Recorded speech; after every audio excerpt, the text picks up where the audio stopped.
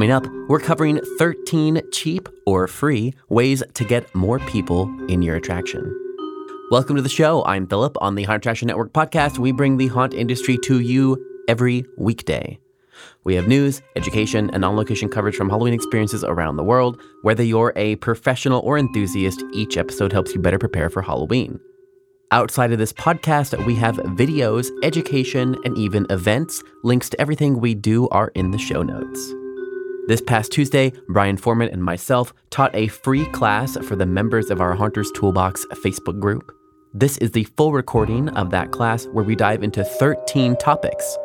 Those topics are local involvement, press releases, media nights, influencers, email marketing, Instagram, TikTok, the Google Business Suite, website optimizers, Facebook freebies, wristbands, customer-generated content, and using direct mail. Our Facebook group is called Haunters Toolbox, and it's free to join. You can watch the full video replay of this class there if you want. And of course, members of Brian's Haunt Master program get classes like this every month as part of their membership. If you have any follow-up questions from this, you can shoot me an email or head over and ask in our group. Enjoy. My first topic is Google Business. So even if you're a home haunter, of course, if you're a commercial haunt, you should be setting up your Google Business listing page. You can Google that, of course. Just Google my business, and it'll get you a link to sign up. Of course, you have to have a Google account. It's really simple to set up. You will have to have a physical address.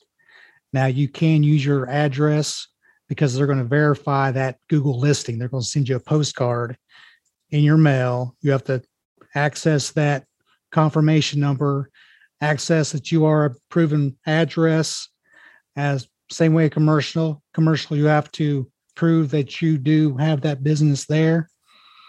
And then you can open up your Google listing. I'm sure haunts out there that are in there, well, they have customers coming to them. I'm sure you probably have your haunt listed there. But if you don't, it's free, and that's what first thing I did before I even started Dead Factory was do my Google Business listing. And then you can ask for reviews on there because Google likes reviews. They even have blog options. They have photo options. You can list discounts, events. It's almost like a little miniature website. And Google will kind of reward you for the more stuff you have in there. So uploading pictures, customer reviews. I had to do this on my browser. I logged out of my browser to make sure that I wasn't in Google's system.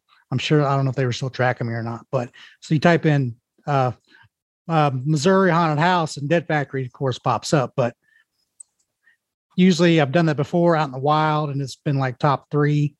So because we have like 140 some 4.9 stars. So I'm hoping that's kind of bumped us up in the rankings on search. I know it's when we ask customers, it's where did you find us?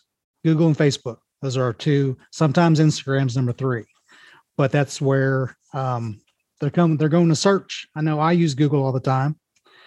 So it's got 2.65 billion users. Safari has 576 million. This was from 2021. It's free. It's got website functionality. So if you don't have a website yet, maybe you can run your Facebook and your Google pages. I do recommend a website though, so I'll be covering that later. Of course, you need a Google account and ask for reviews at the end of your attraction. You could even have it posted on your ticket booth. We have people outside. Hey, how did you like our haunt? Oh, it was awesome. Leave us a Google review. So, because Facebook, you can still do Facebook reviews too, but really focusing on Google at the moment. Question? Anything about Google websites? Now, business? One of the things that's important is you had mentioned that you had done your Google business page before you'd actually officially opened, because it does take a little while for Google to send that postcard if they do a postcard authorization. Some will do a phone authorization. So how much of a lead time should you have? Like, when should you do your Google business? As soon as you know where your haunt is going to be that year? Yeah. Yeah. As soon as you have your location and you're receiving mail there, I'd go ahead and do it. Go ahead and get it set up. You'll probably need your business name. So you figure out what business name you want. And then they'll, of course, put in as much info as you can. If there's parking, online ticketing, same thing with your website. Make sure all the information is on Google, because that will come up. And if Google can find you, everybody should be able to. Yeah, that's the hopefully, right? That's all right, Philip. What's yours? What you got for me? Hello. Yes. So I'm Philip. I never introduced myself, but I'm Philip. I'm from the Haunt Attraction Network. We're kind of like I think the kind of the NPR of the haunt industry, kind of news agency, and of course, Haunt Topic Radio is one of our partner stations, and Daryl does our news every week. We do our weekly news. So we do it. Yep. We do a daily podcast. We do videos each week. We do a weekly newsletter. We do a biannual magazine as well. So we do a lot of media, and I also do consulting for media. I do press arrangement, and so I'm a member of the media, but then also I help people coordinate with media. So I kind of have both of those perspectives. And also just to take a one step back, I feel like I always like to start with a little bit of the overview, like kind of like what is the purpose of marketing, because we're going through 13 like tactics that you can use, and these are kind of like the lowest hanging fruit. But just to take a step back, the purpose of marketing is to show up where your customers are, to remind them that you are there for when they are ready to make a purchasing decision. Right. So Brian alluded to it a little bit earlier already about the concept of needing to hit them multiple times. It used to be an average of back in my day when it used to be like they had to see your message 7 times. Now we're up to 14 plus times they need to see it. And it's less important about keeping up with everything as more understanding your customer, right? So, because the biggest question I get asked is, where should we be? Do we need TikTok? Do we need to be on Facebook? Do we need to do all these things? And the answer really is exactly what Brian said previously. The answer is you need to be where your customers are looking for you. That's where you need to be. And so it depends on the market. It depends on your individual customers and where they are and what they're doing. I always use the example of like us here in LA. We're a very busy market. So, if you're an independent attraction, you're not really doing the billboard type of stuff. You're doing more direct marketing because it's so big, and you have big competitors like Universal and Disney who are outspending you, right, to get that big presence. So you really need to focus on where people are looking locally for stuff and doing that direct out to them, versus if you were in a smaller market where maybe you can do a larger billboard or whatnot, or if you're in a college town working with the local college or working directly with those people. So understanding where they're coming from. So Brian's point of when he asked people where they hear about them, we Google it, that makes sense. So then he knows he needs to put a lot of effort into making sure that his Google suite and his Google listing is perfect, so Google can read it and it comes up in real time. So that's my really small preface for this, is to kind of just like understand the context for all these individual things. And I think we're trying to give you the cheapest, easiest things you can do. But just keep in mind that like your first step should always be, who are my customers? Where are they looking? And if you do your survey data, which Brian will talk about later, and you do your exit surveys, that will help you. But that's always the thing. Figure out where they're looking, where you can show up, et cetera, et cetera. So my first one, all that Thanks, being Philip. Preamble. Yes. Sorry. You know how I just dived into it. I know. You know how I be. I'm just like, well, I also, we do also host like a marketing podcast. So I do get a little long-winded. So I'm going to start with press releases, because you should be preparing these right now and sending them out. And many of them have already gone out. I've actually already received quite a few of them. And because these are free to do, you can write your own. They are free to do, and they help. I still think they help. They still help with traditional media. They still help with reporters and media and whatnot. But I'm also going to share a little bit of they also help for people, because ideally what you want to do is you make your press release and then you put the press release on your website. And that way, when that blogger or that news reporter or that AM, FM radio host is looking for their 5 spooky things you can do this weekend to celebrate Halloween, when they're doing that, then they can find the press release on your website and they can just pull the data from it, right? And they don't have to wait to email you and then you miss it and then you miss out on that. So part of this is being proactive. It's about letting everybody know that you are here and that you're selling tickets and whatnot. But also part of it is making sure the information is formatted correctly and accessible on your website so that when people are looking for it later, they can just get it immediately without having to go through you. And there are small cases, I think, when they might need to go through you, or you might want them to do that. But I would only suggest that, honestly, if you have a dedicated press person. If you have hired a firm, specifically a public relations, a PR firm, not an ad firm, not a creative firm, not a marketing firm. If you have specifically hired a PR firm to engage media, then I would say, okay, it's fine for you to make them email the firm to get the information. Most haunters do not do that. So I would say just put it on the website, just put it there. And I will show you some examples. Let me show you 2 examples. So first is a bad example, and sorry, Winchester Mystery House, I'm going to poop on you a little bit, but that's okay. So so they get an A because they have a media page and they put all these things they've been featured on, that's all great. These actually link to the individual stories, which is really good, because then a reporter can come here and they can click on any of these stories and they can, see coverage, read more about it. That's great. That's A+. But look at the date for this recent press release. 2 years ago. 2 years ago. Yeah. That's really bad. And I will tell you, these guys presented at did a presentation this past weekend, and I went to here to pull images to talk about their presentation, to get their logo and everything. It's not here. Bad, really, really bad.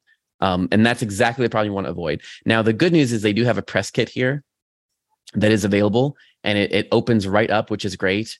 They have their press releases in here, but look at the 3 years ago, right? 3 years ago, 3 years, right? But at least they have some B-roll you can download, and they have some under photos, they do have their logos. So at least I could grab the logo from here to create what I need to create to promote their stuff, right? So that's a good thing. And then here's another thing, which I dislike this, but see, here's their little media kit where you have to fill this whole thing out. That's very discouraging for me. I would prefer it to just be an email that I can contact. So now that's doing it poorly. Let's look at someone doing it correctly. This is the media website for Universal Studios. So Universal does a separate press release for each of their house announcements. Here's their most recent house announcement. Here, this is the information that we'll pull when we're doing an article on it. So they link the video here for it. They put all the information here about the house, et cetera, et cetera, et cetera. This is their full press release. There's a media contact. Notice how they're not making you fill out a form. It's literally here. So look at the difference. So Universal, just email us, versus Winchester, who's a really, really small attraction. And they're fill out this lengthy web contact form. Right. They have it broken down by resort here. They have the emails you can contact for press information. And then also, great, they have attached photos. So here's the photos you can get for your story. There is also a little media release you have to sign when you download these photos, but that's standard. But basically they have the photo here. They have the proper photo credits, right? All this, everything.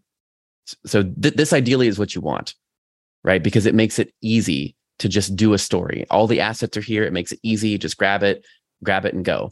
So when you're writing your press release, right, you're not just writing it to send out to all your local media. You're also writing it to act as a resource for anyone who might want to cover you or talk about you later in the season.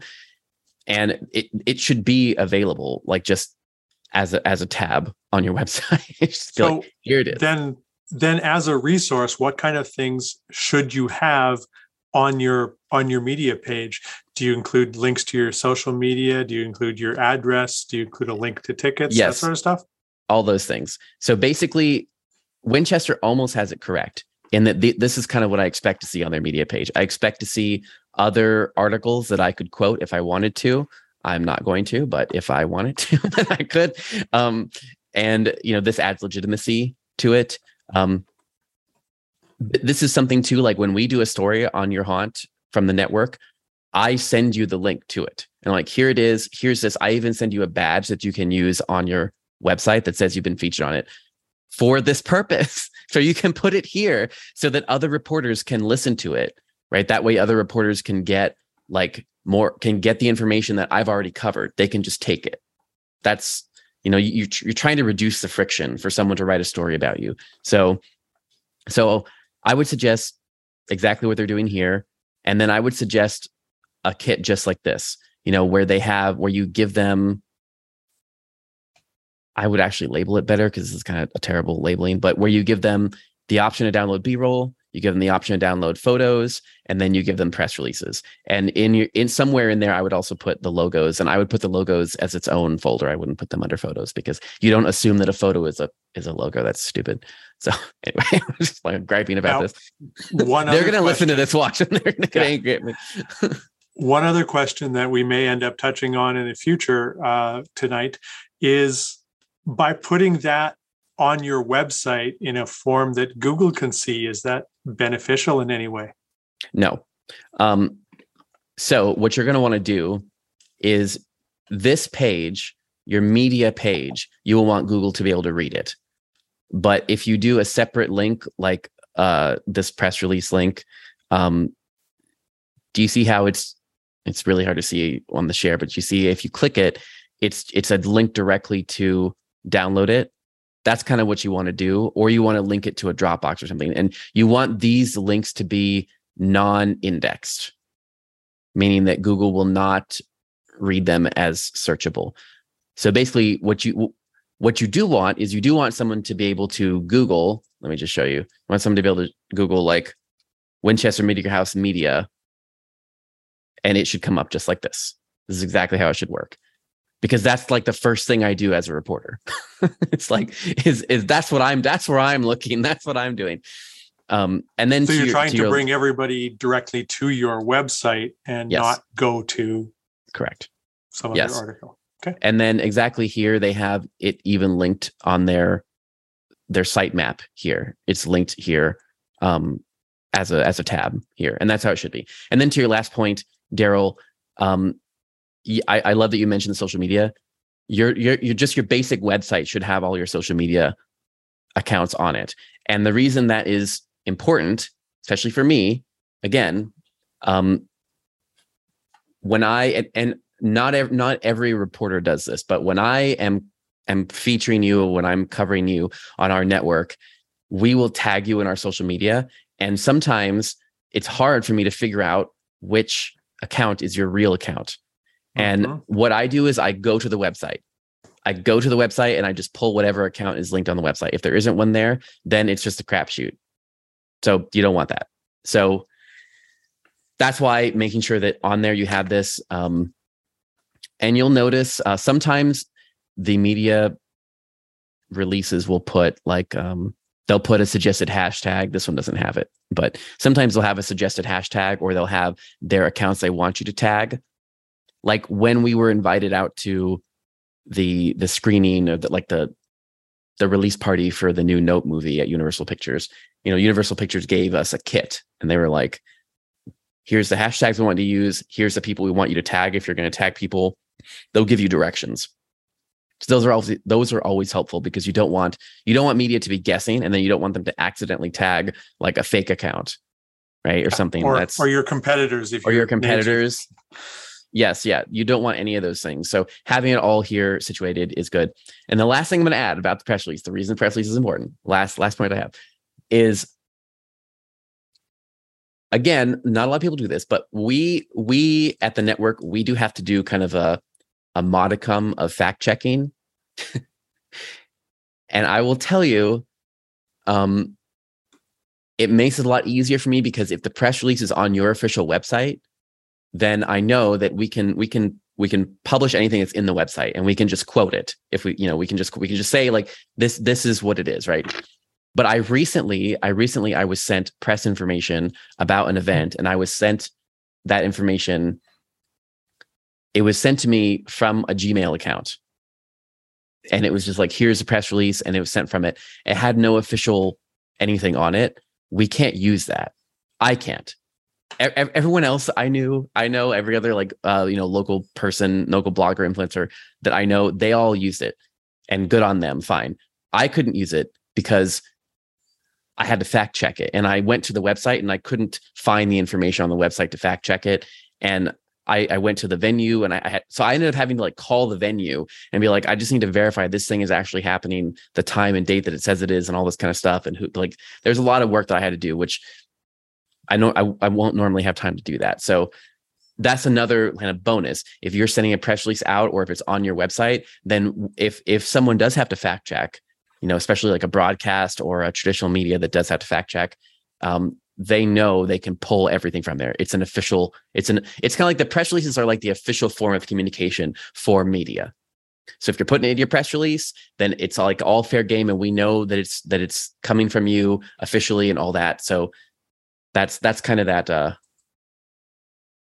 other piece of it. Okay. Does anyone have any questions on the press release stuff? We did a separate class on how to write press releases that we have available on the network. I think we've done it like several times. And I even have a little template that you can use if you're so inclined.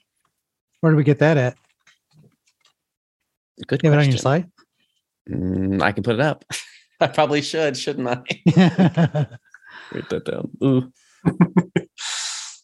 Yeah, Corey, we're going to go into social media here in a little bit. One of the questions that Stephanie has, do you still send those press releases out to traditional media like usual? Yes. Yes. And I still receive them. I actually received one. I don't know if I can show you. I think that's okay. I can. Just tell us about it. Yes. Yeah. Let me just pull it up. Yeah. I received one even earlier today. I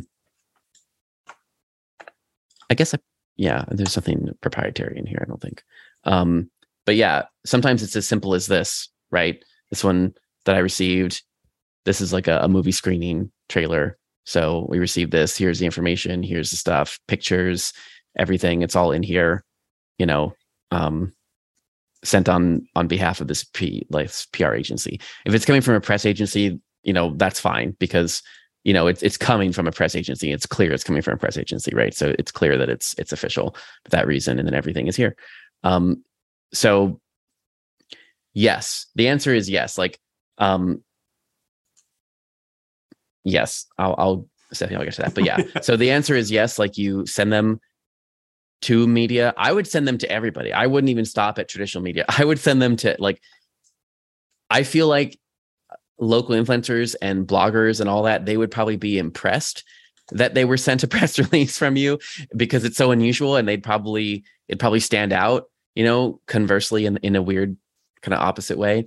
There's also, if you want to really get fancy, we talk about media invites in another class, but if you want to get really fancy, you can also physically mail the press releases with a little gift or a little surprise or that kind of a thing. Those generally get more attention. Or go physically to the radio station and drop off some cookies, spooky treats, and also the press release. So you should mail them the press release with pumpkin confetti. Yeah, you're right. Yeah, okay. I actually I'm Stephanie says she sent fake ears. Yeah. Have you heard? And still nothing. Oh, also hit up your college newspapers and college radio stations. Yes. That's a good one to kind of maybe a target market. We have a lot of college people that come through ours. Yeah. And Stephanie, sometimes, it really is, it's the same thing. It's the same thing as just regular people. You're trying to hit them multiple times, so I would not get discouraged with media if you don't hear back, and I would send them, multiple releases if you have it, or just kind of, you know, you don't want to spam them with the same one over and over, but you can adjust it slightly.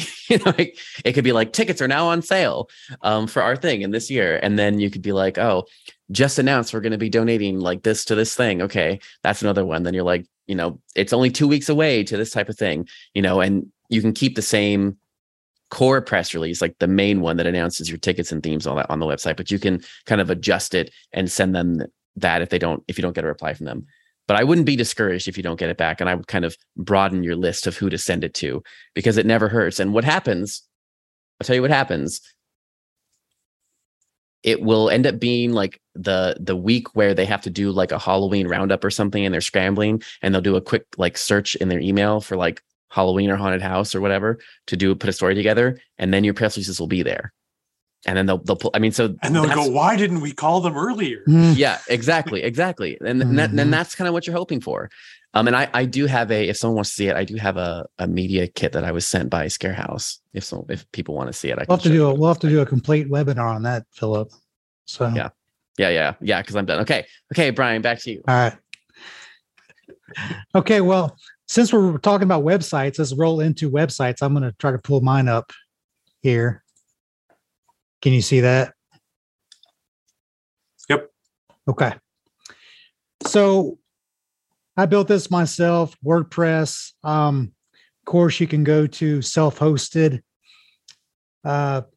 Wix, Squarespace. I know you can get your own domain and have that transferred to basically, if you host it yourself, you're going to do a little more work. If you have it hosted for you, you might pay a little bit more to have it hosted, but you don't have to worry about it. It's kind of a plug and play, click, drop. Websites have gotten really easy. A lot of them are just click and pull this around and see what you like and change the colors. Recommend getting your own domain. Everyone, Google likes websites. I like websites. When I'm going to a haunted attraction, I pull it up on Google. I want to see the quality of the website, videos, photos. Want to know where you're at, how much the tickets are. One of my biggest pet peeves was getting tickets. Well, I started off maybe the first year, might have had one button on there. So now I have a scroll. It's a scroll website. It's pretty easy to maintain. And I have a lot of, like, if you see at the top, I have a get tickets at the top. This, of course, is outdated. This is for last year. So we're going to start doing our stuff coming up soon because it is August. But make sure you have plenty of stuff on your website. This used to be a video header. There's some say it slows your site down. I don't know. We did video for a while. Now I just have a photo up there. Of course, make sure your basics are on there. A contact, buy your tickets, the hours and nights open, the reviews, and directions. So have the address up front. Got some stuff on some social proof.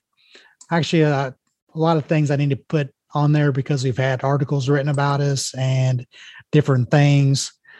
And I need to go off and put those links on my website, like Philip had showed before, seen on, or,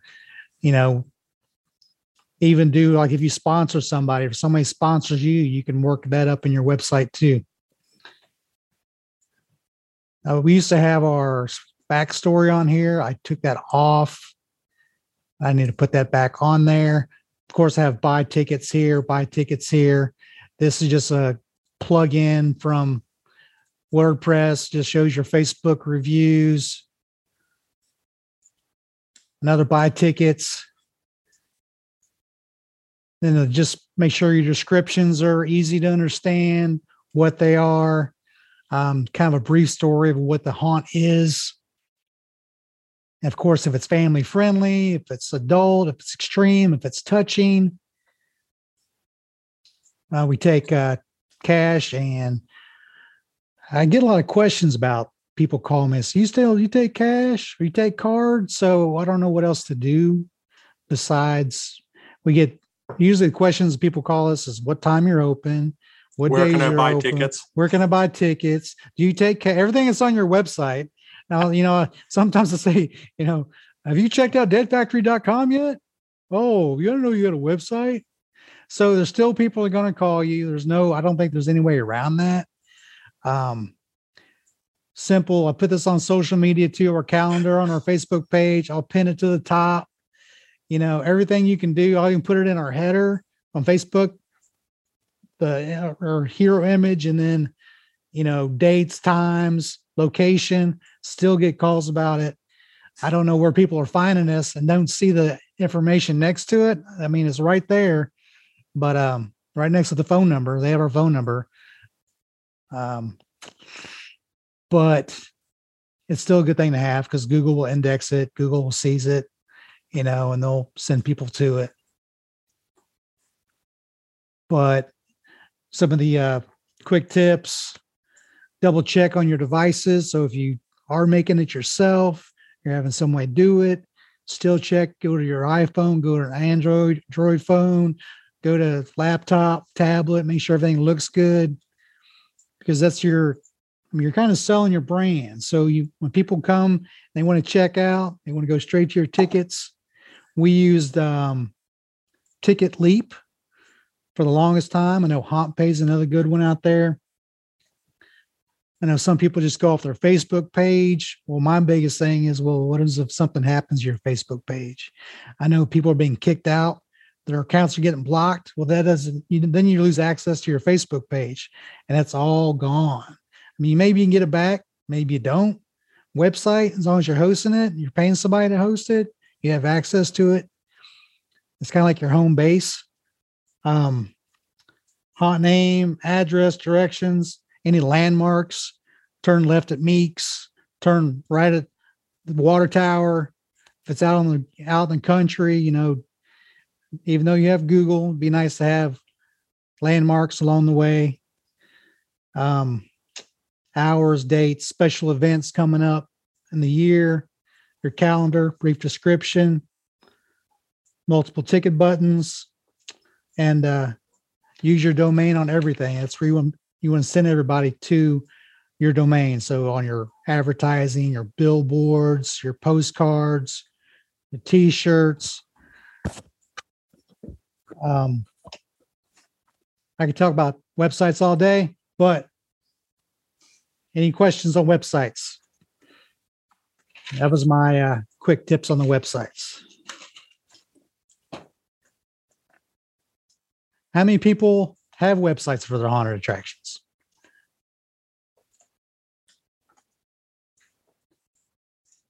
Well, while we're waiting for folks to respond, Philip, you want to jump in on that one? Jump in on your next topic? I'm a quick sharing. Yes, sure.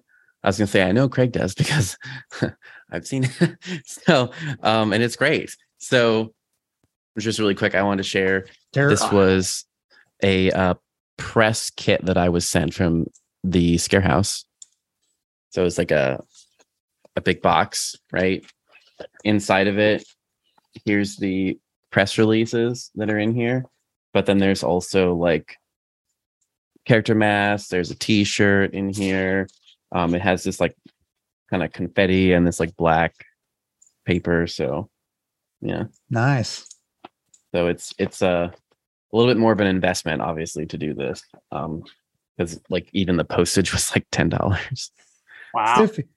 But if you have a select group of people, say you pick out 20 people, yes, correct. It's still has a marketing budget that under $500 or whatever. Yeah. Okay, so my next one is just local involvement, which again, it's going to vary wildly depending on where you are and what the kind of the market is around you. But local involvement, I would say, I consider everything under local involvement like anything that goes on in your local area where you have a chance to participate in it.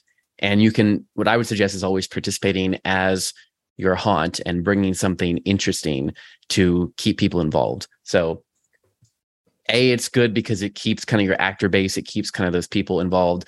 B, it's good because you see your community and you can see your fans and your customers.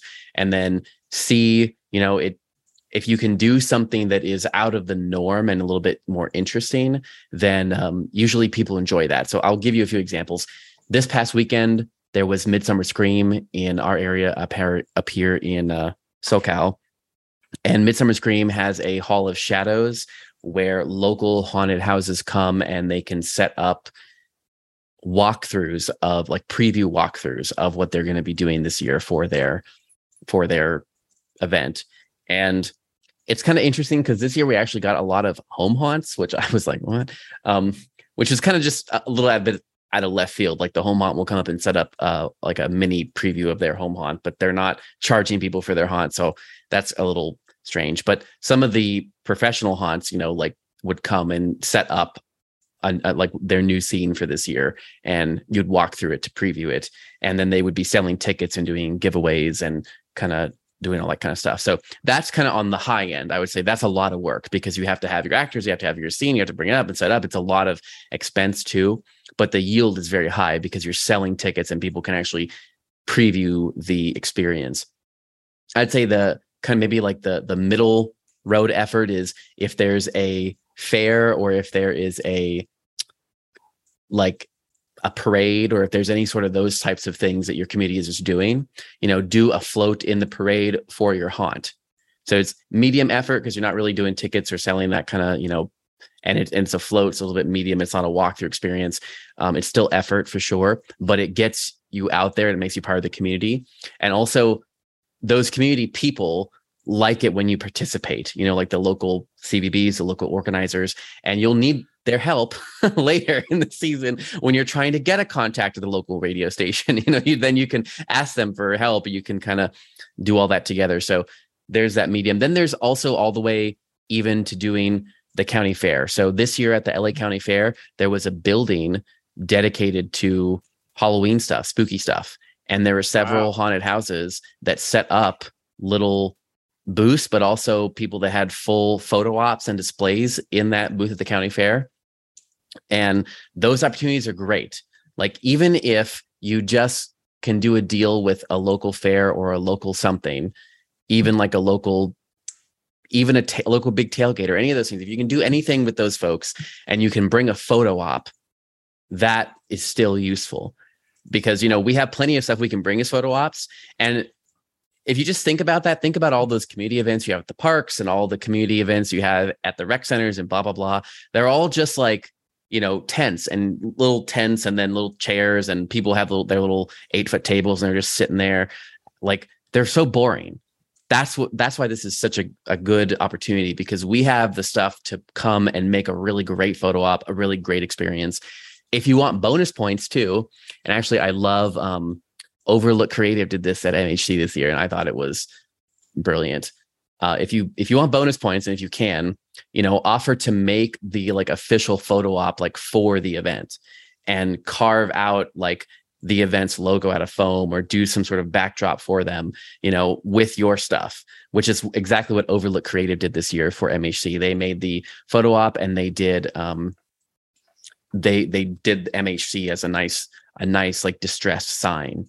And then you could take pictures in front of their booth, but it's the MHC logo. So look for those opportunities, right, to do all that, because that really gets you out there, gets you involved. And people, I think now are a lot more accepting than previously of something spooky at a fair, and if they don't want, don't make it, now just a word of caution, right? Don't make it controversial spooky, make it fun spooky. That's something I was just going to add, yes. If I could. I was in a society, we gave some parades, and many people like the parades. Yeah. Some people were rather alarmed by a clown with a chainsaw called Bloody that upset a few people. And not everybody likes it, but having your characters don a team jersey and you are at a tailgate party, that's something that, yes, you're giving away cards and people come up and you give away some Halloween candy or something like that. People are going to see you, because how many people show up to tailgate parties, right? So doing something like that is something that's easy enough to do, keep it on the blood light side. Don't make things too scary. Don't take your your 12-foot tall alien to it. But if you have somebody that's a pirate, like Craig is mentioning that they're doing TikTok short videos at the gym, at the at a smoothie shop, that sort of stuff. And have that character that's showing up in your social media go to your tailgate party. And even if you get two characters that hate each other in the haunt wearing alternate team jerseys, you're just going to get it's a photo op waiting to happen as those two bicker at each other all the time, right? That's exactly right, Daryl. I love the examples that Craig has in the chat.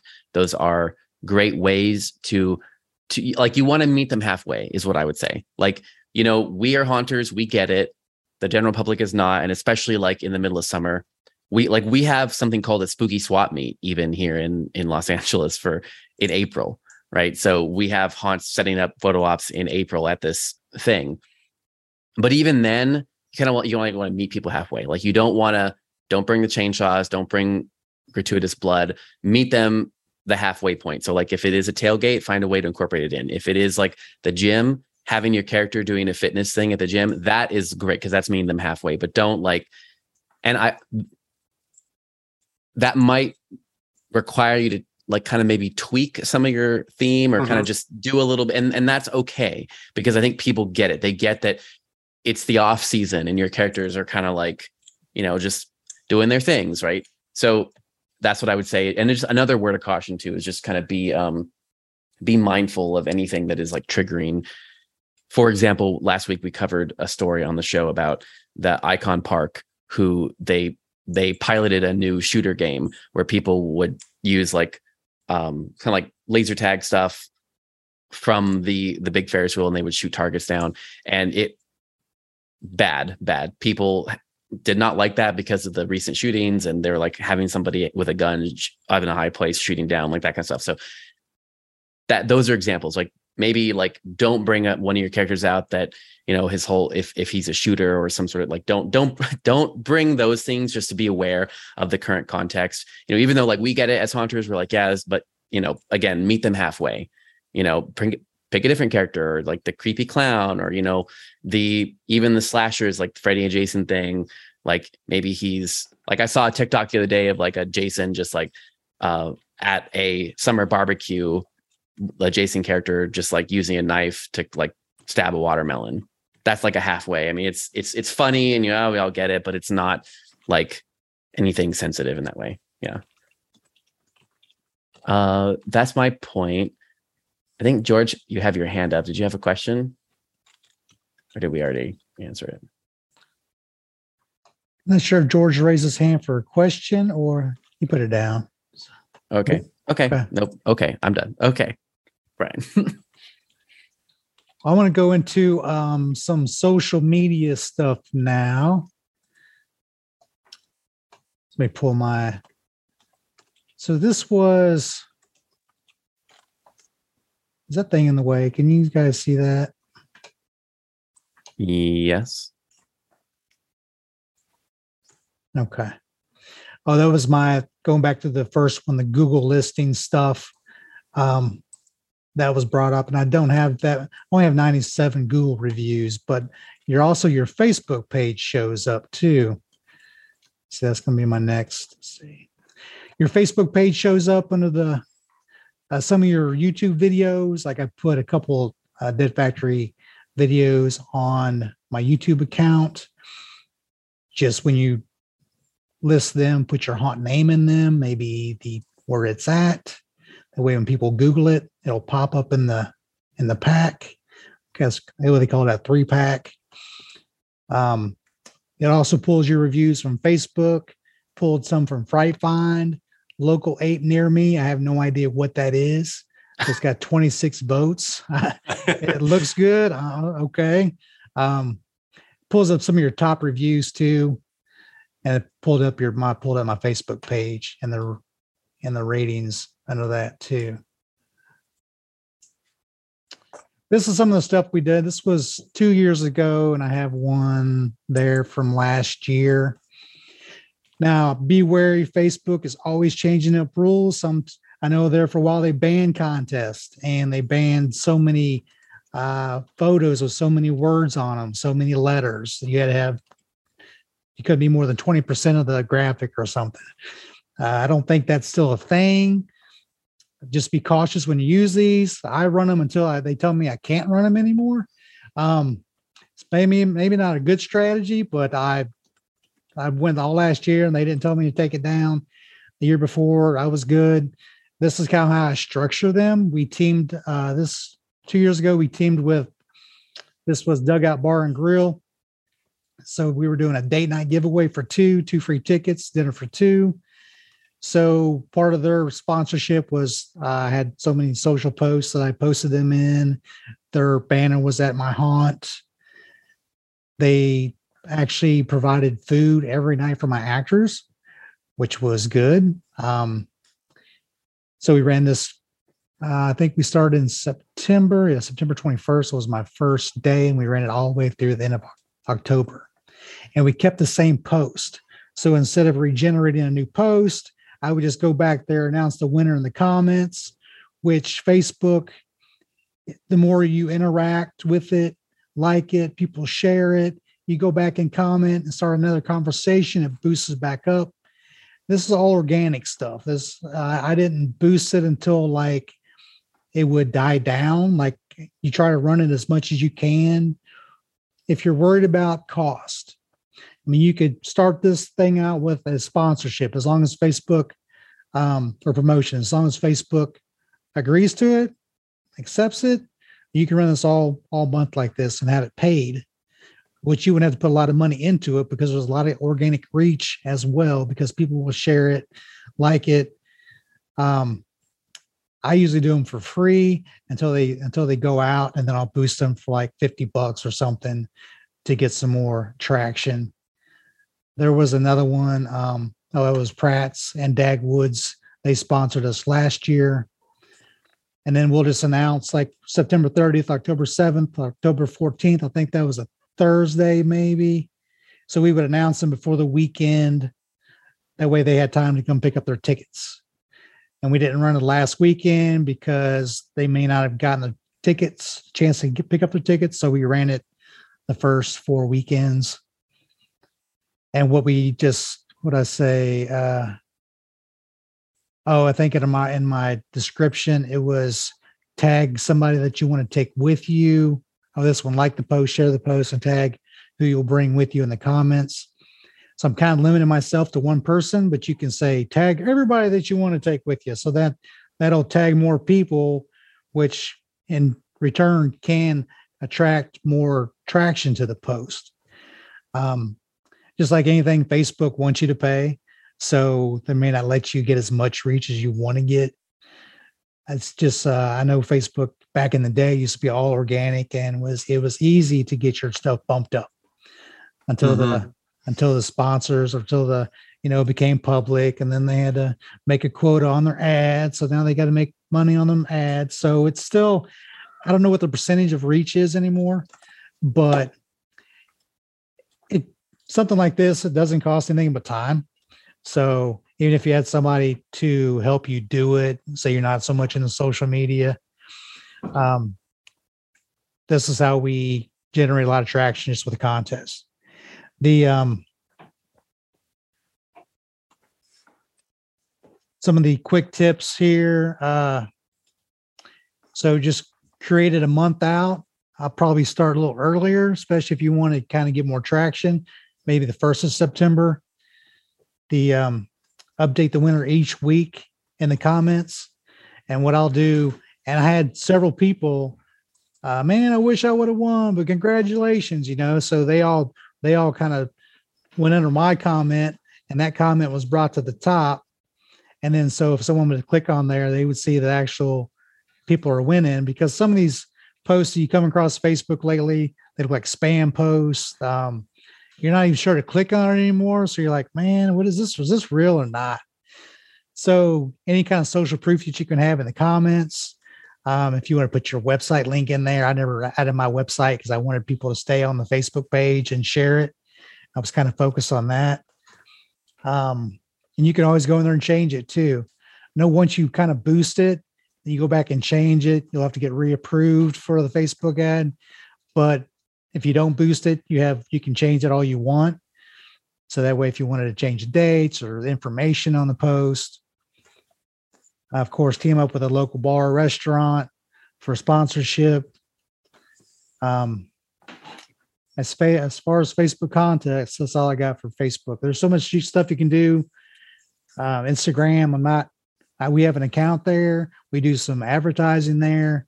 I know there's things you can do on Facebook or Instagram too. There's some things on Facebook like start to use the reels, because I know Facebook is pushing the reels. I know they're in my timeline all the time, and I'll get sucked into them for about an hour just watching stupid reels. Yeah, you're not the only one. Yeah. So if Facebook is pushing something, or if a social media platform is pushing something, they're really wanting you to use it. And they'll push that content more because it's new. They want people to use it. I know when TikTok started, a lot of individual scare actors had their own TikTok accounts or Snapchat accounts. And from us, vaping clowns. Okay. But for us, it's more of oh yeah, I see that all the time. But for the general public, they're like, oh my God, look at this vaping clown, or look at this, person that's sliding on the concrete and having sparks going down the concrete. Right. So, I even recommend, like, if you have characters, you can moderate the TikTok account and Snapchat account, have some of your head characters, or just a character that's really good at TikTok stuff, and then start working with her or him to do stuff working with your haunt, choose kind of what scenes they want, that you want them in, so they're not showing too much stuff. And that could be drawing stuff, attendance and people back to your haunt because they're following them anyway. You add a little bit of, hey, go check us out this date or tonight or this time. And they might already have a built-in audience and you may not know it, but that'd be a good way to survey some of your employees. As far as Facebook, that's all I got. Any questions? While we're waiting for questions, I just wanted to add, don't just think about the contests in terms of Facebook. Like, when I was haunting, what I would always do is go out to like the local radio stations and be like, hey, do you want tickets for giveaways? We'll just give them to you, because that's free advertising. And there's always somebody's, well, I guess it depends on your community. If your community is smaller, or if there's a local area around you that's smaller, there's always people doing some sort of something, and you can give tickets to them, which is then they can run it. They can run the contest. You don't have to worry about it, and you still get kind of help. It still gets your name out there. Yes, we've done school functions, high school events, sporting events. Yeah. You have one announcer that's announcing your haunt in front of a stadium full of people. Dead Factory, what's that? So yeah. And you might just be giving 2 tickets away or 4 tickets. I mean, that's $40, $80 of advertising for how many people heard your name, your brand. Yep. Yeah. So what I would do with the radios or with any of those is I would just print out like a little, not even like a page, like kind of like a note card of like copy that they could read, and just like kind of like tape it to the tickets. Yeah. That way the details are all there, because you don't want then to get them wrong or to, whatever. But yeah, you just give them the details, give them maybe like a 10, 15 second copy to read, and that's it. Yeah, we did that with the parade too, because when the float gets up to the parade, the announcer will announce, oh, and here comes the Dead Factory on the float and from Mexico, Missouri, and this is their 4th year of business. And yeah, so they let you do in a paragraph too, like that. So that is really cool because it's a local audience. And what we did on the parade is that we handed out different color of coupons that were different. So we knew those parade coupons. So we could count how many were actually turned in that year by just the color of the paper. So. Okay. Brian, Michelle's got a question. Should you ask the winner if they want their name announced on Facebook, or is it okay just to do it because they're already on Facebook? Yeah, I just did it. I just announced them, so I figured they were in the comments anyway. So they put their name out there. I did not say who they tagged. I just said, Philip Hernandez, you're the winner of 2 tickets to the Fed Factory. Come anytime at the ticket booth and pick them up. So then Philip is then if he tagged 6 people, he's going to find out which one is his best friend. Right. and they would have to fight over it. Right. Yes. Okay. Well, next up, I have media nights. This is actually a pretty large topic. I've done a class just on this, so I'm going to kind of just try and give the highlights. Media nights are a thing I would encourage you to do if you can do it, but of course, it is always like situational. Whether or not you have enough people to invite or whatever. But there is a little bit of more cost behind the media nights depending on how you arrange it. And there's different formats you can do. You can do it where you do it during your dress rehearsal night. You can do it during your second weekend or whatever. You could also kind of tack a media night onto a regular night, which would be the cheapest way to do it. Like the cheapest way to do it, in my opinion, the cheapest, best kind of way to do it is to tack it onto the slow night of your second weekend and give the media a separate check-in table, kind of like aside from your normal line, or have them go to the VIP line or whatever, and just give them like front of line passes. And kind of, so you really, that way you're not paying for a whole separate night of cast and expenses and all that. And also that way it's not during your opening weekend, because that can get really hairy and you don't want the media to like report or record on like a bad show. The only other thing, kind of things I would suggest, if you can, I would always suggest especially for smaller haunts, that you kind of widen your net a little bit. And by that, I mean like kind of decide, if who you're going to invite. I would invite more than your traditional media. I would definitely invite like TikTokers, Instagrammers, YouTubers. I would really like widen it in that. And you internally, you would just need to pick a number. And I'll tell you, something like Knott's, they look at like 15,000 followers combined between like Instagram and TikTok. And in my opinion, that is relatively small. and that's a big, and they feed you and do frontal. I mean, they're giving you like a $300 ticket. And, so I would say for a smaller haunt, maybe like, depending on your area, but maybe like 5,000 or like 2,500 or something. And invite them out, and if you can couple it with a night where it doesn't really add much, then that's even better. The only other thing too is ask them to RSVP. And if you have the bandwidth, I really would try and ask them like what they need, and be ready to answer questions about whether you're going to allow video recording or not, and where and how. And then make sure you communicate with your team about like, media is going to be here tonight, and make sure they know who is allowed to record and who is not, or there's some sort of identifier that the cast is aware of. So they're aware of that. So my suggestion is do it if you can, and ideally as its own kind of event or experience of some kind. But if that's outside of budget, then you can just tack it on to a regular night. And then just think about the logistics and have all that prepared and kind of train your team on dealing with that logistics. The other thing is, if you get media to come out throughout the season, you're going to need to have that SOP anyway. So you might as well develop it for a media night, and you might as well have a media night. And if you get 5, then that's 5 more than 0. So you're winning, right? So, because you're going to need to have an SOP for media anyway. You're going to need to have like a way to identify people that are allowed to film in certain areas, and that are allowed to turn on their lights on their camera, and that are allowed to do all these things, and then your regular guests. You're going to need to be able to like have an SOP that differentiates with that anyway. And I will tell you too, especially if you land a broadcast person, they require a handler the whole time. So you're going to need to have those SOPs like ready, because if a broadcast person shows up, they need to be escorted the entire time with a handler. That's always part of a broadcast agreement. So like you're going to need to just have this kind of stuff ready. You're going to need to have a point person like Susie, pick a person like Bob or Susie, those people are going to be the media contacts. They're going to be the people that will go on camera and give an interview, and they have all the talking points memorized and they're going to be ready. Right. So that should be just part of the SOP. You have all that ready. And then if broadcast contacts you out of the blue and they want to come in a few hours, then you're ready to go and you're not scrambling, and you have somebody that they can talk to, and they can give them a soundbite, and you have all this stuff ready. So you're going to do it anyway.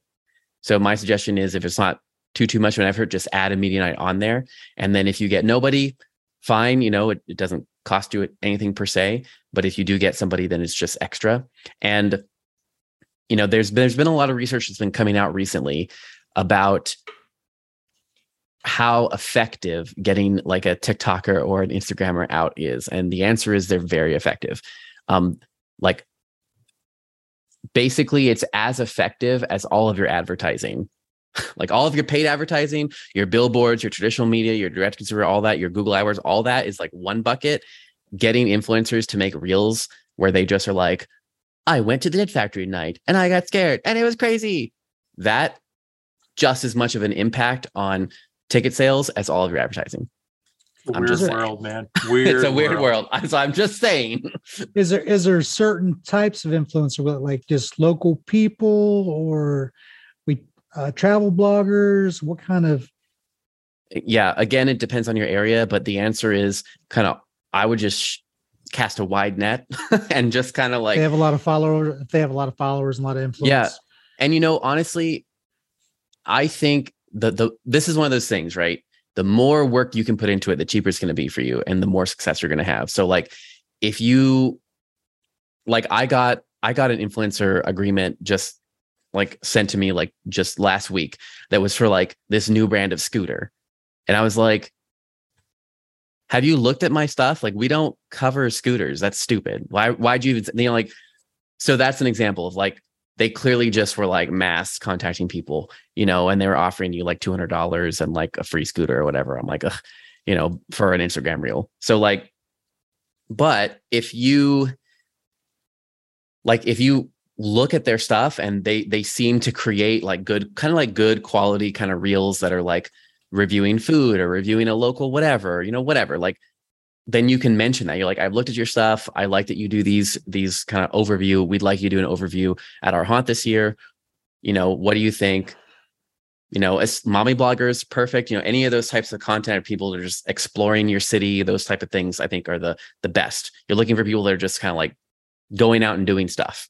Those are the ones that you want to target.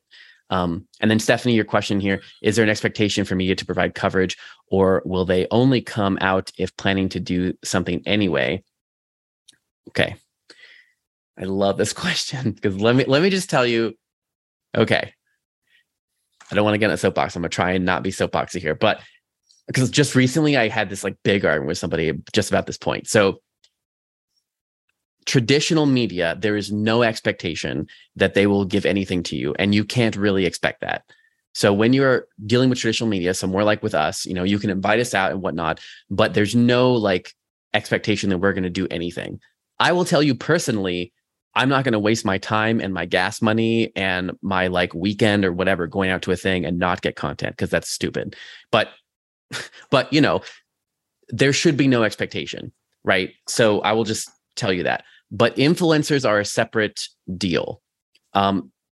Influencers, you can, it's more of a expectation culture where, like, I'll use an example. I don't want to give the name, but I'll use an example of one that I went on just on last Thursday. So they sent out an influencer email to influencers, and they said, in order we're going to give you food, we're going to give you express pass, all this kind of stuff. In order to be confirmed, you have to post an Instagram story or a TikTok story tagging us and you doing these things, and you send that to us, and then we'll add you. And then they said the posting requirements night of is at least like one reel or 3 things. Now, that went over. They sent that same template out to a bunch of traditional media, and it was terrible. They got huge backlash. People were like, it was bad. It really was a terrible thing for them. It came off as being very unprofessional, blah, blah, blah. And that's because, traditional media doesn't work that way. Influencers do work that way, but not traditional media. So you just have to be aware, of that line. And I will say too, that's one other thing. I would not require anything, just because then there's kind of the expectation of money in some way, right? So there's the expectation that you'd be paying them or reimbursing their travel expenses or that kind of thing. So I kind of would be like, it's that thing where like, if you're going to require something, then they're going to be like, oh, okay, well, our fee is $250 to appear, and then plus travel, plus food, plus run the line and all that. So then you're paying a lot more than if you had just asked them and you didn't require something. So that would kind of just be my word of caution. You can try requiring something, but it will definitely open up kind of Pandora's box. And depending on your area, some influencers will charge a few $1,000s to do one reel. So it kind of like, you don't want to do that if you can avoid it. Yeah. Now, Michelle's question is not knowing who is checking us. How do you kick something off like that to potential to get someone interested? And my kind of thoughts too is like, invite as many as possible. Yeah. Just ask them. If Channel 5 doesn't do it, Channel 7 is going to do it, and then they're going to, Channel 5 will get pissed off, or the production team will get PO'd because Channel 7 got this news bite. Why didn't you guys get it? Yeah. And I would say just make a list and ask them too. Like just whether it's mainstream or whether it's influencer, I guess my point is just be aware of understanding like who is traditional media, who's news media, who is an influencer, and also what type of content do they do. Right. If they're only a food blog, probably not going to work unless you have like a craft brew or something that's exclusive to your attraction. Good but, point. Be aware of their content, send them a personal email. Everyone has contact info on their profiles. Even on TikTok, they have contact info. Reach out to them and be like, I like this content because this thing, to show you actually paid attention to it. And then be like, we're having this thing. We're having our media night on this night. Would you be interested in coming out to our media night? And what do you need from us? Do you need to be able to film or have a space to do whatever? Do you need like a media booth or whatever? Like conventions like San Diego Comic-Con, they have a whole media lounge where it's a quiet space where people can work and they have internet and they can do that kind of stuff. So at your haunt, obviously not that, but just ask them kind of what they need. And like especially, if you don't have cell phone reception or Wi-Fi in your area, then you might need to get like a hotspot they can connect, because then they won't be able to post. So like you mentioned earlier, have it set up like a sweeten the deal, dinner or, or tickets, 4 tickets, or to get them there, make it a little sweet package, behind the scenes tour or something. Yeah. So that's something that oh man, I can't pass this up, Yeah. And last kind of note of caution, I'm just going to say, just because it's happened literally just like last week. So it's not just a thing. So, traditional news, like we, because we're more in the traditional vein, we need to have somebody who can talk about the experience on record. And if you get a broadcast person out there, they will need that as well. So like you will like, because with traditional media, like anything that we record is kind of like on the record, quote unquote on the record, right? So you need someone who can represent the experience on the record. So I asked about that for the experience that shall not be named, and they said that was okay. Then when we got there, after the experience, the owners didn't want to go on the record, and they didn't want to even give us their names. And I think I know why. They may not. There's definitely some fire code violations. You could go back and listen to the Haunt Topic one on that, Haunters Toolbox class on that. But there was definitely some violations that I observed, and I think that's why.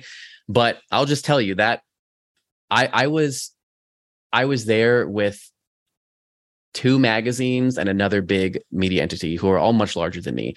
They all saw that happen, and they were like, we are cutting all of our coverage because this is unacceptable. You can't do anything, any coverage without being able to name the owners. And that's ridiculous. And so they lost like two magazines, another very large media website, and then myself in one swoop because nobody would go on the record. So just be be prepared. Like that's why I'm saying have the contact ready, and have them know they're going to have to step away from operations to come over and give a soundbite on the record. And we did a sponsorship deal with a radio station, top hit radio station, and the DJ is well known. And he came out for like 2 hours, and on the record, he stopped 3 different spots. It was before we opened. We had all of our actors and everybody in place. He was going through with his team, getting the shit scared out of him on live on radio, and we use those clips all year. Say, look who got scared of our haunt this year. Mm-hmm. So we just kept reusing that content over and over again. And that was all included in the package, but we just kept on using the, him screaming like a little girl. It was great. But are you done with that, Philip? I'm running yep, to wristbands. I'm done. Okay. I'm done. Wristbands and tickets. Now, we started using, this is our 7th year. We started using wristbands probably year 2 or 3 just to help us stay organized. They're really cheap. You get the Tyvek ones. You can have your logo printed on them. We have tickets they're printed out tickets that we give for our contests. People get to keep those for collector's items. Those are the ones like you might have saw them in the other photo, the Dead Factory tickets. So they got to keep those. Anything you can get your logo, your brand on. Now the wristbands, what we were using them for is we would have our logo on them, but we're thinking about taking our sponsors and putting our sponsors on the wristband as well. And then we're going to do like a season pass. So let's say it's a gold or it's a dark red or whatever color, different wristband. They would have to use that all month long. And they would have to keep it on the wrist. And because they'll hold up. I like to wear mine afterwards anyway, usually to the whole month of October with the wristband. If I go to a haunt, I just kind of keep it on there until I get tired of wearing it. But even with your logo on there, people ask, well, what's that? Where'd you go last night? It happens with clubs. Mm-hmm. People ask you, well, where were you at, dude? What were you doing last night? Oh, that was from two weekends ago. But yeah, I went to the Dead Factory. And so small things like that. It's a small thing. Wristbands don't cost a whole lot. I know wristband.com. I think that's the source that I go to. Bonnie over there. She's at Trans World sometimes. Is that her? You can get like 1,000 for $30 or $40. I don't know. That was when I priced them because we still have some that are left over from 2 years ago because I bought so many of them. But it's a good way to get your logo on something. Sponsors love it because if you throw their logo on it, well, you have 4,000, 5,000 people wearing their logo. They see it. Sometimes they put a coupon on it. So you have to show your wristband at that establishment. And they say, oh, yeah, you get $5 off your meal or whatever. And they can be saved as collectibles. I know people collect them, collect tickets. And that's a quick one for wristbands and tickets. Ticketing, I know a lot of people doing online ticketing now. 2 biggest ones I hear about are TicketLeap and HauntPay. Definitely, I know HauntPay is a really good one in the industry. So if you guys are looking at online ticketing, even they do other stuff, escape rooms, stuff over there at HauntPay too. So go check them out. Philip, you're up. Okay, so my next one was going to be on influencers, but I think we kind of already talked about it when it comes to the media night type of thing. But I'll just say that if you're not going to do a media night or whatever, you don't need to have a media night to talk to influencers. You can just talk to them anyway. You can, and it may sound complicated, but really, again, this is one of those things. Like you could hire someone to do it for sure, to do all the research, or you can just do it yourself. And it's totally acceptable to do it yourself. And the worst they can say is no. So it's not really there's really no harm done. And we kind of already talked about it, but really, I think firms like marketing firms, they try and make it seem like it's rocket science. It's not really. It's really, you just go on and you search for people who are creating content around your area, specifically haunts. I mean, really haunts are pretty easy because you're looking for people who are creating content in your geographic area, because you don't want it may seem cool, to get like the Travel Channel or something, right? But is it going to really help you sell tickets this year? Probably not, because they filmed back in February for this year. So you missed it, so not really. But, that's the kind of thing where you look for local influencers that cover local things in your area, that do local stuff. And those are the people that you should be targeting. You can target larger people if you want, but that kind of depends on your budget. I mean, I would suggest going for things that are most likely to sell tickets, which is people that are doing it locally, and all of them have contact info in their pages, and you can just reach out and see what they'd like to do.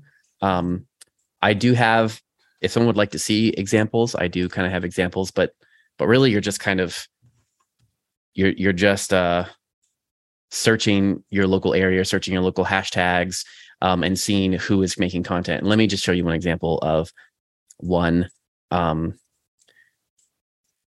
So in case you didn't know, you can also use TikTok on your desktop. It makes it easier to search stuff and to kind of compile lists, because I love spreadsheets.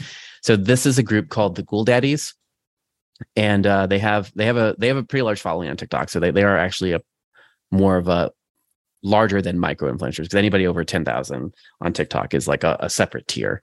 But what they do is they go out to spooky stuff and they just make videos about it, about, touring those things. So you see how you can just look at their content and you can just tell that they're doing that type of stuff.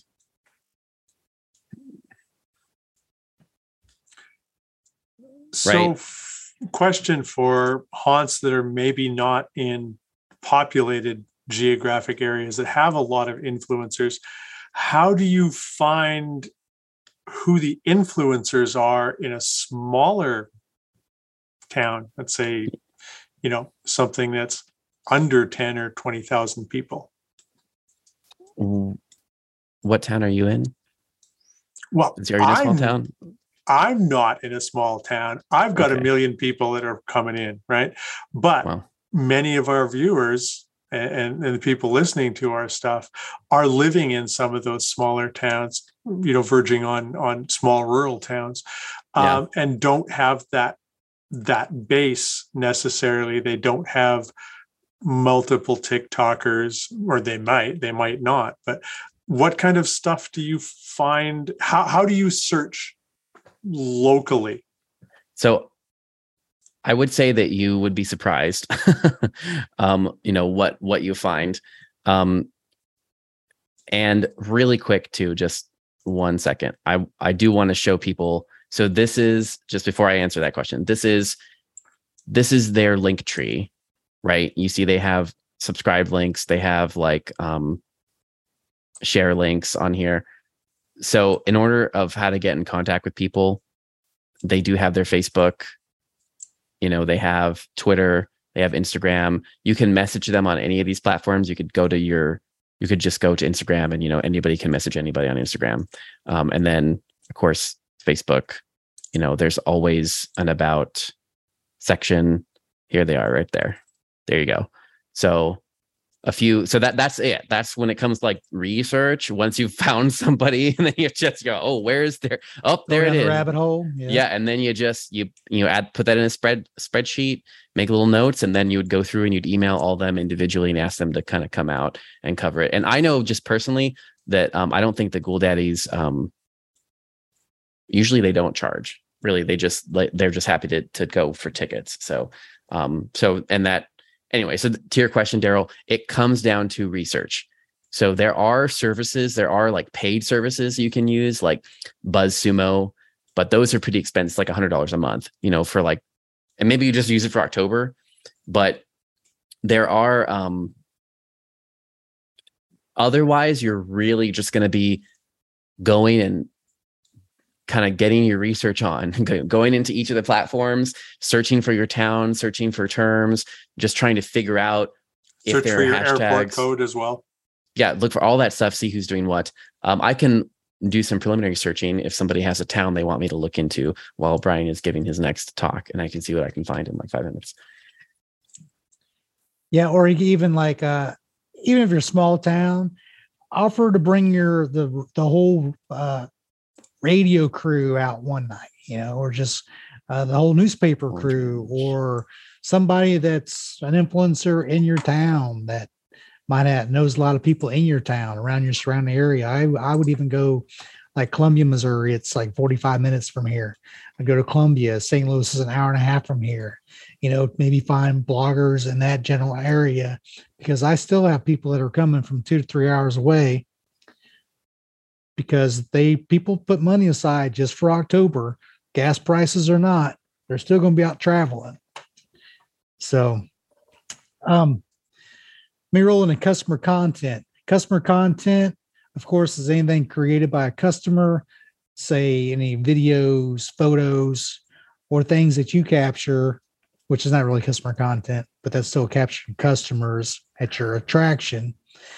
Some of the things that customers do create, I go back into my check-ins on my Facebook page. If someone goes to your haunt or even on Instagram, they'll check in. And then they might have a photo that they use, and I'll message them, say, hey, can I use your photo on our page? Most of them are like, oh yeah, fine. There might be photos out there with them and your actors, or at a facade or someplace in the queue line that you can reuse that content. And I'm always posting, I'll take snapshots of reviews that someone left on the page, take a snapshot of it, repost it on our page. That gets traction. I'll even snapshot Google reviews and put those on our Facebook page. We have one person that it's usually at the end of the haunt outside. They're taking exit interviews with customers that look like they had a good time. I'm sure everybody had a good time, but we usually get those people that are really enthusiastic and screaming and crying and getting their boyfriend, and we'll come over here. And then we'll get them either live sometimes, or we just get a video of them and ask them to say, hey, can we use this on our social media? They say yes. Okay. So we'll take that, and we might have, 3 or 4 interviews that night. And then we might run them, the next weekend for the next weekend. We'll have one of our house managers has a camera. She does her own camera or photo business. She'll be in there with cameras, doing some like Philip had up on the ladder, doing some aerial views of people getting scared, just live 15, 30-second clips. We'll have those going live. We'll sometimes we'll do not live, we'll do videos or photos that night and then repost those through the week. She likes to get the characters and everybody in before season so they can get character photos. You don't need a whole lot. You can recycle a lot of this stuff. Good 12 photos. You can recycle that all season. Because people you change the lighting. You take a crop of one's part of a photo and zoom in on the pig's head or something. So many things you can do with the photos and reuse content. In other words, use what you can and what you got from your customers. If you have people, all my actors have cell phones. I know it's not a good thing, but and we have a rule about using your cell phones in your spots. Mm-hmm. So, which we have, I think we've got it under control. Well, last year we had it under control. We have sound cues, and they know when to put their phone up. So their scenes are already set up like that. So they know when the customers is that probably 98% accurate, because sometimes they get, I cut one of your actors out of spots. That happens because you might get caught up with the crew before, and then you have to backtrack and you get stuck. I've been there. Use what you got. Use your customers' content with permission if they post stuff on your page or check in, and keep up with your reviews and respond to reviews. So if a customer leaves a bad review, never blow up on your customer. Say, hey, we had a bad night. Come on out. 2 tickets on us. Hey, we were short of crew that night, or the rain was terrible that night. Come back and come back and see us. We'll comp you 2 tickets. It's not a big thing. Yeah, I'd rather be nice to my customers and have them come back and bring a few more people, because we've done that. We've turned bad situations into good situations just by handling it the right way. But customer content. Okay. Cut short. Okay. Back to Philip. So okay. So Jan, you got in yours first. So I'm going to show you in the time that Brian was talking. I was doing a little bit of research for you is it Holdridge? I think it's Holdridge, Nebraska. Okay. So let me show you. So, okay. First off, we start with the basic hashtag Holdridge.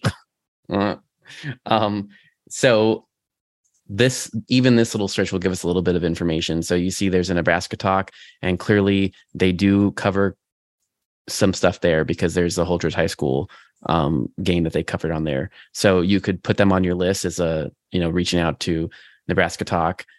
There's this girl here who seems to have an okay kind of amount, like 3,400, so pretty good. She lives in the area, so I'd also put her on the list and just see if she might be interested in coming out. I wouldn't really treat her as an influencer, but kind of just like as someone who could do it.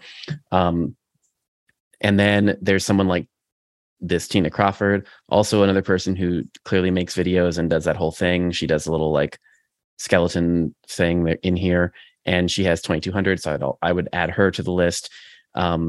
And then aside from that, you would go and you would do like you do like Nebraska. Oh, that's not how you spell Nebraska. There we go. Yeah, do like Nebraska talk, and you could see if there's other people who are like really create content for that area. Another example, we're doing the same thing over here in Instagram. And first, we're just looking to see where's the engagement going. This is a video from a brewery or some sort of, yes, from a brewery. So this is one where clearly they are into social. They might do it. That might be someone you could coordinate with and do like a cross promotional thing with the brewery. I would keep that in your back pocket. Going through, these are all meh, these are all meh, these are all meh, these are all meh. Here's one here. This is interesting. The fair, I would have reached out to the fair. I would have done something at the fair, actually. But this is posted by the Goody Guys, who are talking about being there. So we go to the Goody Guys page, their snack and beverage company, but they're located in Lincoln, Nebraska. So you might be able to do some sort of partnership with them, or like a coupon or even a giveaway with them, or some sort of package option, because they're pretty active on social and they have an okay amount for that area. So this is kind of how it's done. I mean, this was like while Brian was talking, I was just like doing that. And this whole time you're compiling these names, you're putting these links together, you're making the spreadsheet, and then you're going through and looking for contact information. And then you'll later reach out to them and decide. So this is what I mean, where there are firms that will do this for you, but you can also do it yourself. And you can just start with your basic. I did a free hashtag search on your town, and nothing really came up as a big as a tag. So if that's the case, if it's too small like that, then we would just start with the basic searching for the name of the town, and then looking for like Nebraska talk, and seeing like what hashtags people are using in their videos that are mentioning the town that you're in, and then kind of making a list of all the hashtags and back tracing from there. That was really fast. I hope that helped. Yeah, cool. Okay. Try that one. Right. I'm just like, right, here we go. And then did you see Jan's comment? Tina is one of my actors. So so there, like get her to make some content with her, right? Like, there you go. Yeah. Okay, so that was the influencers one that kind of took care of that. Next one I have is newsletter. So this really, when I said newsletter, I mean like email marketing is kind of what I mean. Email marketing is one of your best resources. It's definitely not the sexiest, but it is still relevant and has always been relevant. It will continue to be relevant, especially for people who are working or have jobs, or kind of that type of the parents, of the kids that would come out, all that stuff. Email is very relevant. So emails are gold, collecting emails and then making sure that you are sending out information about your opening and your casting, and kind of just keeping people engaged via email. email is one of those where you can the base minimum is getting your email, collecting your emails and sending out regular emails about your opening days and your tickets, and then maybe like special offers. Like it doesn't have to be discounts. It could be, you could offer like a behind the scenes tour that's only available to people who are on your email list, and you can do fun stuff with that. Email is one of those where you can make it infinitely complicated. There are people there are entire marketing firms who just do email marketing as their specialty. So you can make it a whole career, or you can just get people's emails list and contact them when your tickets go on sale. At the bare minimum, you should be doing that, but you can make it as complicated as you like. You can make an autoresponder series where you have one email that goes out, every week that you're open. You could tell whole backstories via email. You can do giveaways. You can do all sorts of stuff with it to make it complicated. But the bare minimum is collect emails from your guests with their permission, like asterisk with their permission, especially if you're, like Canada has different rules on privacy than the US, but you need their permission for that. And then send them reminders that you are open. That is the lowest hanging fruit you can possibly get. You can then also use your email list to go in and do targeted advertising, on platforms and whatnot. So that's it. Is it really? It's not really, but we're trying to go fast. I know. We're at 9 o'clock. I know. My last one is direct mail. I'm a mailman by day, so I've delivered a lot of flyers to addresses. We've never used this for our haunt, but I know it is an option. It's more of a spray and pray approach because you don't really have a target market. But once you get in there, you can. I'm going to share my screen here.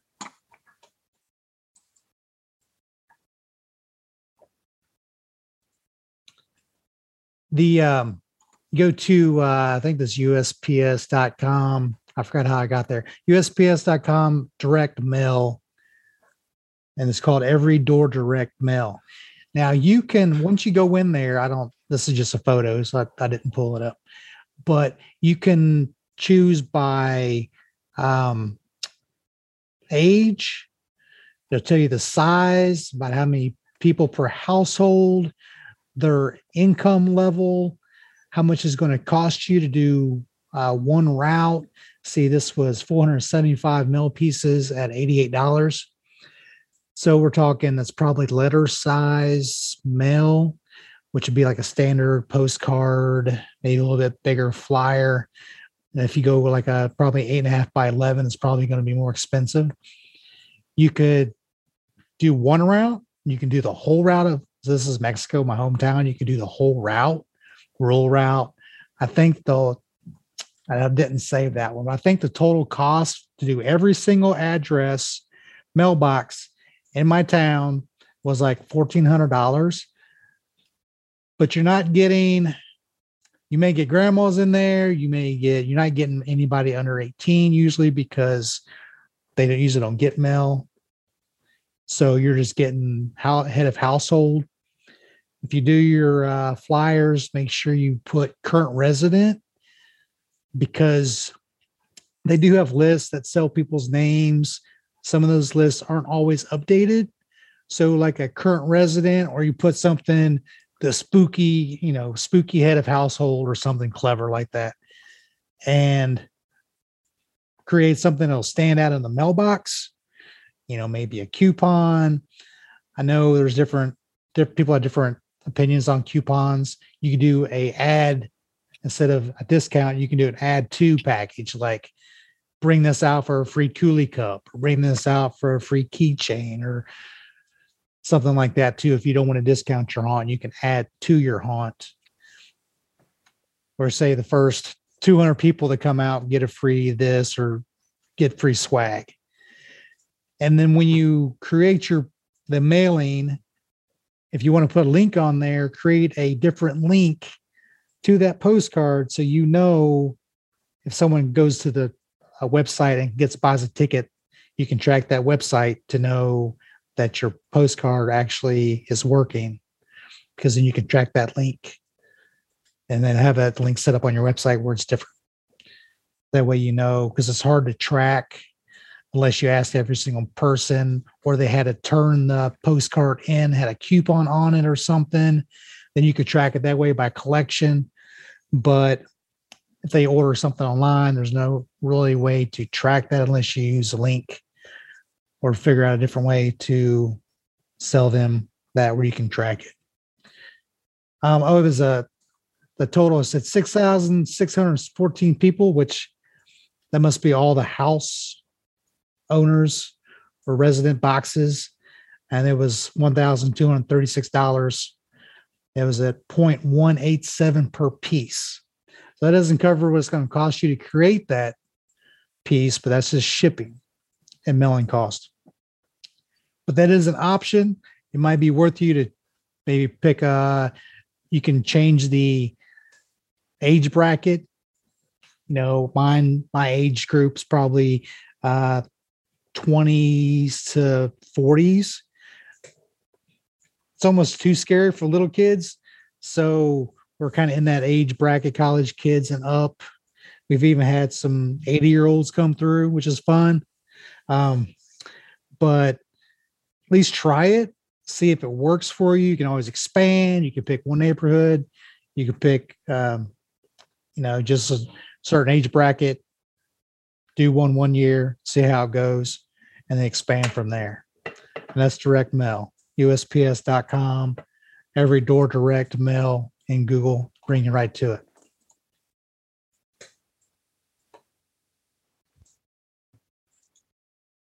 Okay. My last two, I had two left, but it was Instagram and TikTok. I think you got more than I did because it was an odd number, 13. Oh, okay. Okay. So yeah, I have Instagram and TikTok left. I'm going to try and mush them together. I'm going to first start off by saying, back to what I said earlier, know where your audience is, and kind of decide, if you may not need a TikTok if you don't have anybody on there.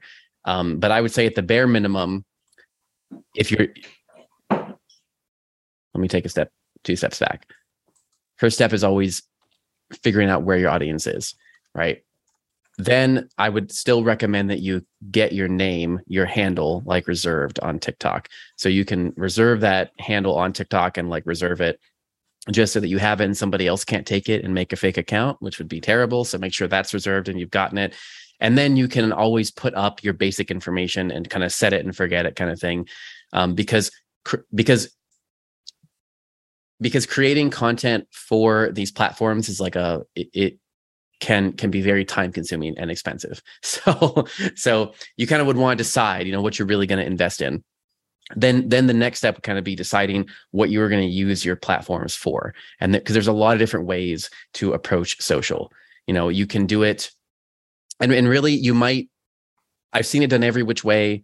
There really isn't a right way per se. You really just need to test it and figure out where your audience is. And because there'll be different audiences on different platforms. People they're on TikTok are not necessarily on Instagram, and some will follow you there and some will not. It's all over the place. So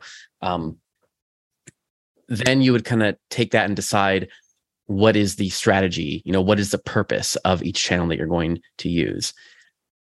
So generally, I would say the biggest bang for your buck on those platforms is to set up your basic information about your haunt and to push ticket sales, push trailers and ticket sales. And you can do some paid ticket ads, that kind of stuff. It's really easy to get those plug and play.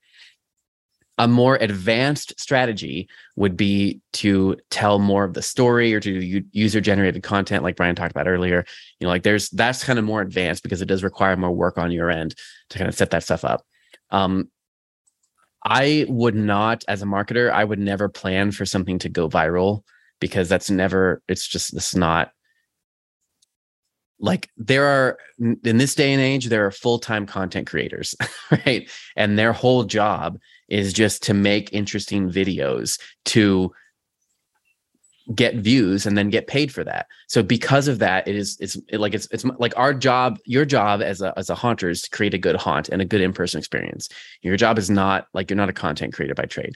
So because of that whole distinction, that's kind of why I would not really bank on that. I would not bank on organic. I would think of it as a pay to play situation where you're setting up your TikTok and your Instagram, and you're setting up your ticket information on there. You're sending people to your ticketing link, and you are putting your trailer on there, and you're putting photos from your haunt to just show stuff about your haunt.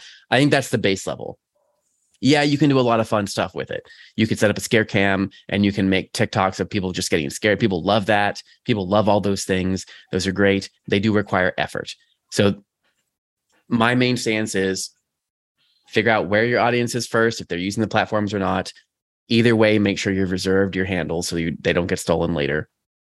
And then verify if you can, like go on TikTok or on Instagram and verify to get the check mark. If you can, like try to get verified as well on Facebook.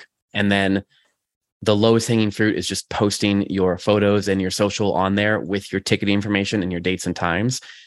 So because people are using Instagram now, like Facebook, they used to use Facebook, which is where they'll search for your haunt's name. And so think of it kind of like the lowest hanging fruit is making it like Google. If they're going to search for Dead Factory, it should come up on Instagram, and Dead Factory should have the dates that they're open, and it should have the link to your tickets.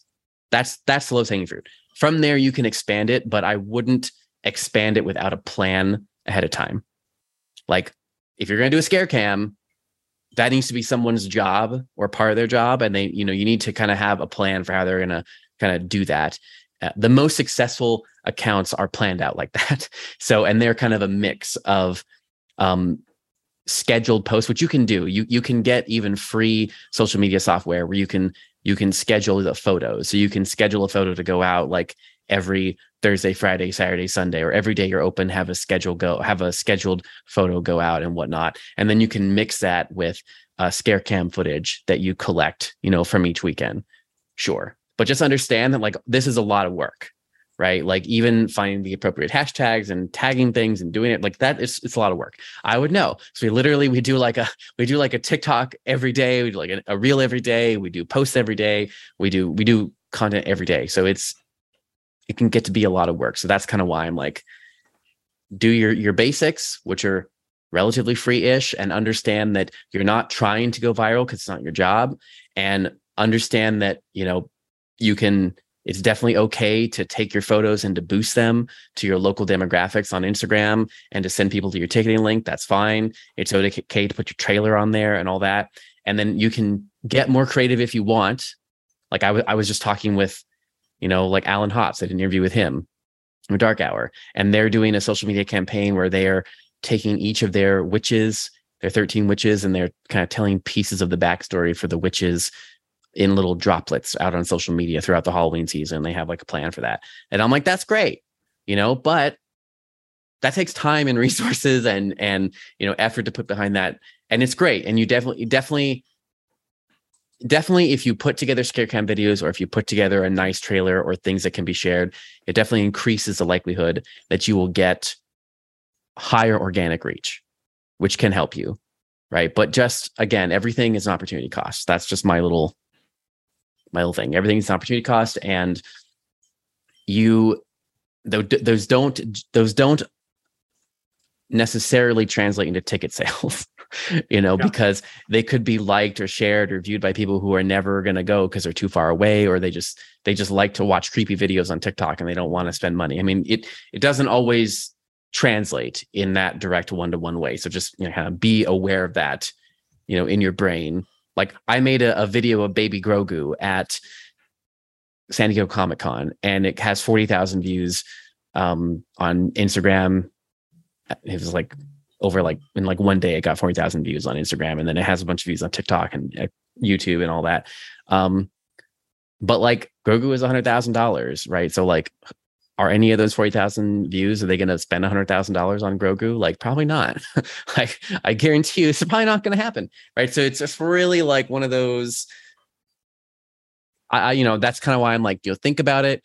Now, we've talked about this a lot, but like, it does help in the sense of if people in your local town are seeing the video, it can act as a touch point to remind them of your brand. So it definitely does help. The brand awareness does help, but I think there's definitely less of a correlation between like the quote unquote viral videos and actually selling tickets. Right. That's kind of why I was like, do the minimum and then kind of make a plan. Yeah. Now, one of the Go ahead. questions that Corey had from earlier is how do you get people then to your different social medias? And do you share that same stuff across all of the different platforms, or do you make each platform unique? So the traditional marketer will tell you that you should make each platform unique because they are separate people on each platform. What I'm going to say is, again, everything is an opportunity cost. So there is a big difference though in the communities, and also in the medium of content that you're going to create. So that's why I would just make a plan way at the beginning of the year, because you have to plan out what type of assets you're going to get. If you're going to take photos, right? Photos can only be used in TikTok stories, and those don't get a lot of traction. But photos, Instagram is actually a huge platform. You have your regular carousel photos, then you have your stories, then you have your reels, and then you have your videos, which are now like combined together. And then you have like tagging. So you have a lot of different elements you can make content for, and they're kind of all different sizes. Then Facebook, you can use the best ones on Facebook or the landscape, the best ones for photos, the best photos for Instagram are the squares. But then when it comes to paid advertising, you can make a really nice nice image that says like we're open this weekend, and you can boost that on Instagram, but you can't boost reels on Instagram, but you can boost reels on TikTok. So kind of this is where it's like, okay, well, it would make a lot of sense for you to make a trailer video and post it on TikTok and boost that trailer video, right? But it wouldn't necessarily make sense maybe to make a scare cam and boost that. Maybe not necessarily. Maybe you would put the scare cam one on Instagram, or, so you'd have to plan out these assets ahead of time is my thing. But a traditional marketer would tell you that you would need a separate feeling, kind of like, for each thing. So for example, your TikTok maybe would just have the scare cams and like maybe funny kind of videos and shared from people, to be more lackadaisical, right? Versus your Instagram, where you would have your official professional photos that you would share, and you would have your, and then in the Reels section, you would put Reels, which are, trailers or creepy things, that are fun. And then maybe in your stories, you would be resharing people that tagged you, but you wouldn't, they would just be for your stories. That's an example of kind of differentiating them, but also opportunity cost, right? If you don't really have time to do all that, and you're not sure about your different audiences yet, then you can always just use the same content and test it, because it always performs differently. And then back to Brian for a quick answer. Now that you have all of these different social media links, where do you put them so that people can find them? Back to point number 3, I believe. What, on your website? Yeah, exactly. Yeah. So you lead everybody to your website, and all of your social media people, or all your social media links, have their content and lead back to your website as well. And then your website leads to all of your social media. It's a big circular. Right. Yeah, I'll just point out, you don't actually want to push people to your social media. That was a question from earlier. We don't actually want that. You want them to be able to know what your official accounts are, but you think it shouldn't be a circle, it should be a funnel. And you are funneling people onto either text messaging or email. Those are the best ways to land people on, because back to Brian's point, if somebody bans your Facebook account or your Instagram, you just lose all of that. So you never want to be pushing people to your socials. You always want to push them towards stuff you can export and keep on your computer, like email addresses and phone numbers. So, and you can move those, you could change email providers, and, you could still have your list. So it's funneling. If you're making content on social media, the goal of that content is either to sell a ticket, and the goal of everything is to sell a ticket. So you should actually not even be linking necessarily to your website. You should be linking to your ticket page. If it's not the same thing as your website, you should be linking to that. And then your website and your ticketing, all that should be linking to your email. So, it's kind of a funnel here where you want to get people to buy a ticket or get them on the email list. You don't want to be pushing people like from your email onto social. You don't want that. That's not. Buy a ticket, subscribe to our email list. Those are the two things that you want. But you want them to be able to find social media. Correct. Yes. Find it, but not push them to it. You don't want to waste time on that. Have you messed with messenger marketing at all? No. Because I know that was a big thing there for a while. And I've never played with it, but there's a way where you can set up, and you can capture their emails and stuff within Messenger, and then market them to Messenger. But then again, I would rather market through text message. Yes, because they go straight to their cell phone. Yeah. So, and everybody checks their text messages. I hate these damn spammers that got me now because my phone number's out there. So I get them all the time. I'm always blocking numbers. But if you're opting in for something like a haunted house, then you kind of, oh, let's see what they got. And you can send them little, you can send little pictures or videos or whatever. Okay. Is that it on social, Philip? Mm-hmm. Okay. Well, sorry we went over a little bit. I know we had a lot to talk about. So if there's any last minute questions, let us know. Once again, this was presented by Haunter's Toolbox and Haunted Attraction Network. We do one of these with different people once a month. You can go over to haunterstoolbox.com, become a Haunt Master member. You will get access to one of these every month, and you'll get our back catalog of videos that we have on our website. You can also go over there for free and sign up to haunterstoolbox.com, and you get free info over there as well. You're welcome, George. Daryl, any more questions from you that we might have missed? No, I think everybody did fairly well. We touched on all sorts of social media, websites, all sorts of different ways to get things. We've had some input and some questions from the folks watching tonight, and I'm sure that we will have more questions in the future from other people who are seeing this after it's broadcast. So, all right. Thanks, Philip, once again for letting us pick your brain. And it's now August, so everybody go build your haunts because you open next month. Okay. Is it that time already? It's that time already. Okay, if you're still here, thank you. That's it for today. We'll catch you back here on Monday for our regular news commentary. Today's episode was produced and edited by me, Philip Hernandez, with post-production by David Swope. Support for this episode comes from Gantom Lighting and Controls. See what you're missing with a free demo. Sign up at gantom.com/demo. We release a free weekly industry newsletter. Sign up on our website or at the link in our show notes.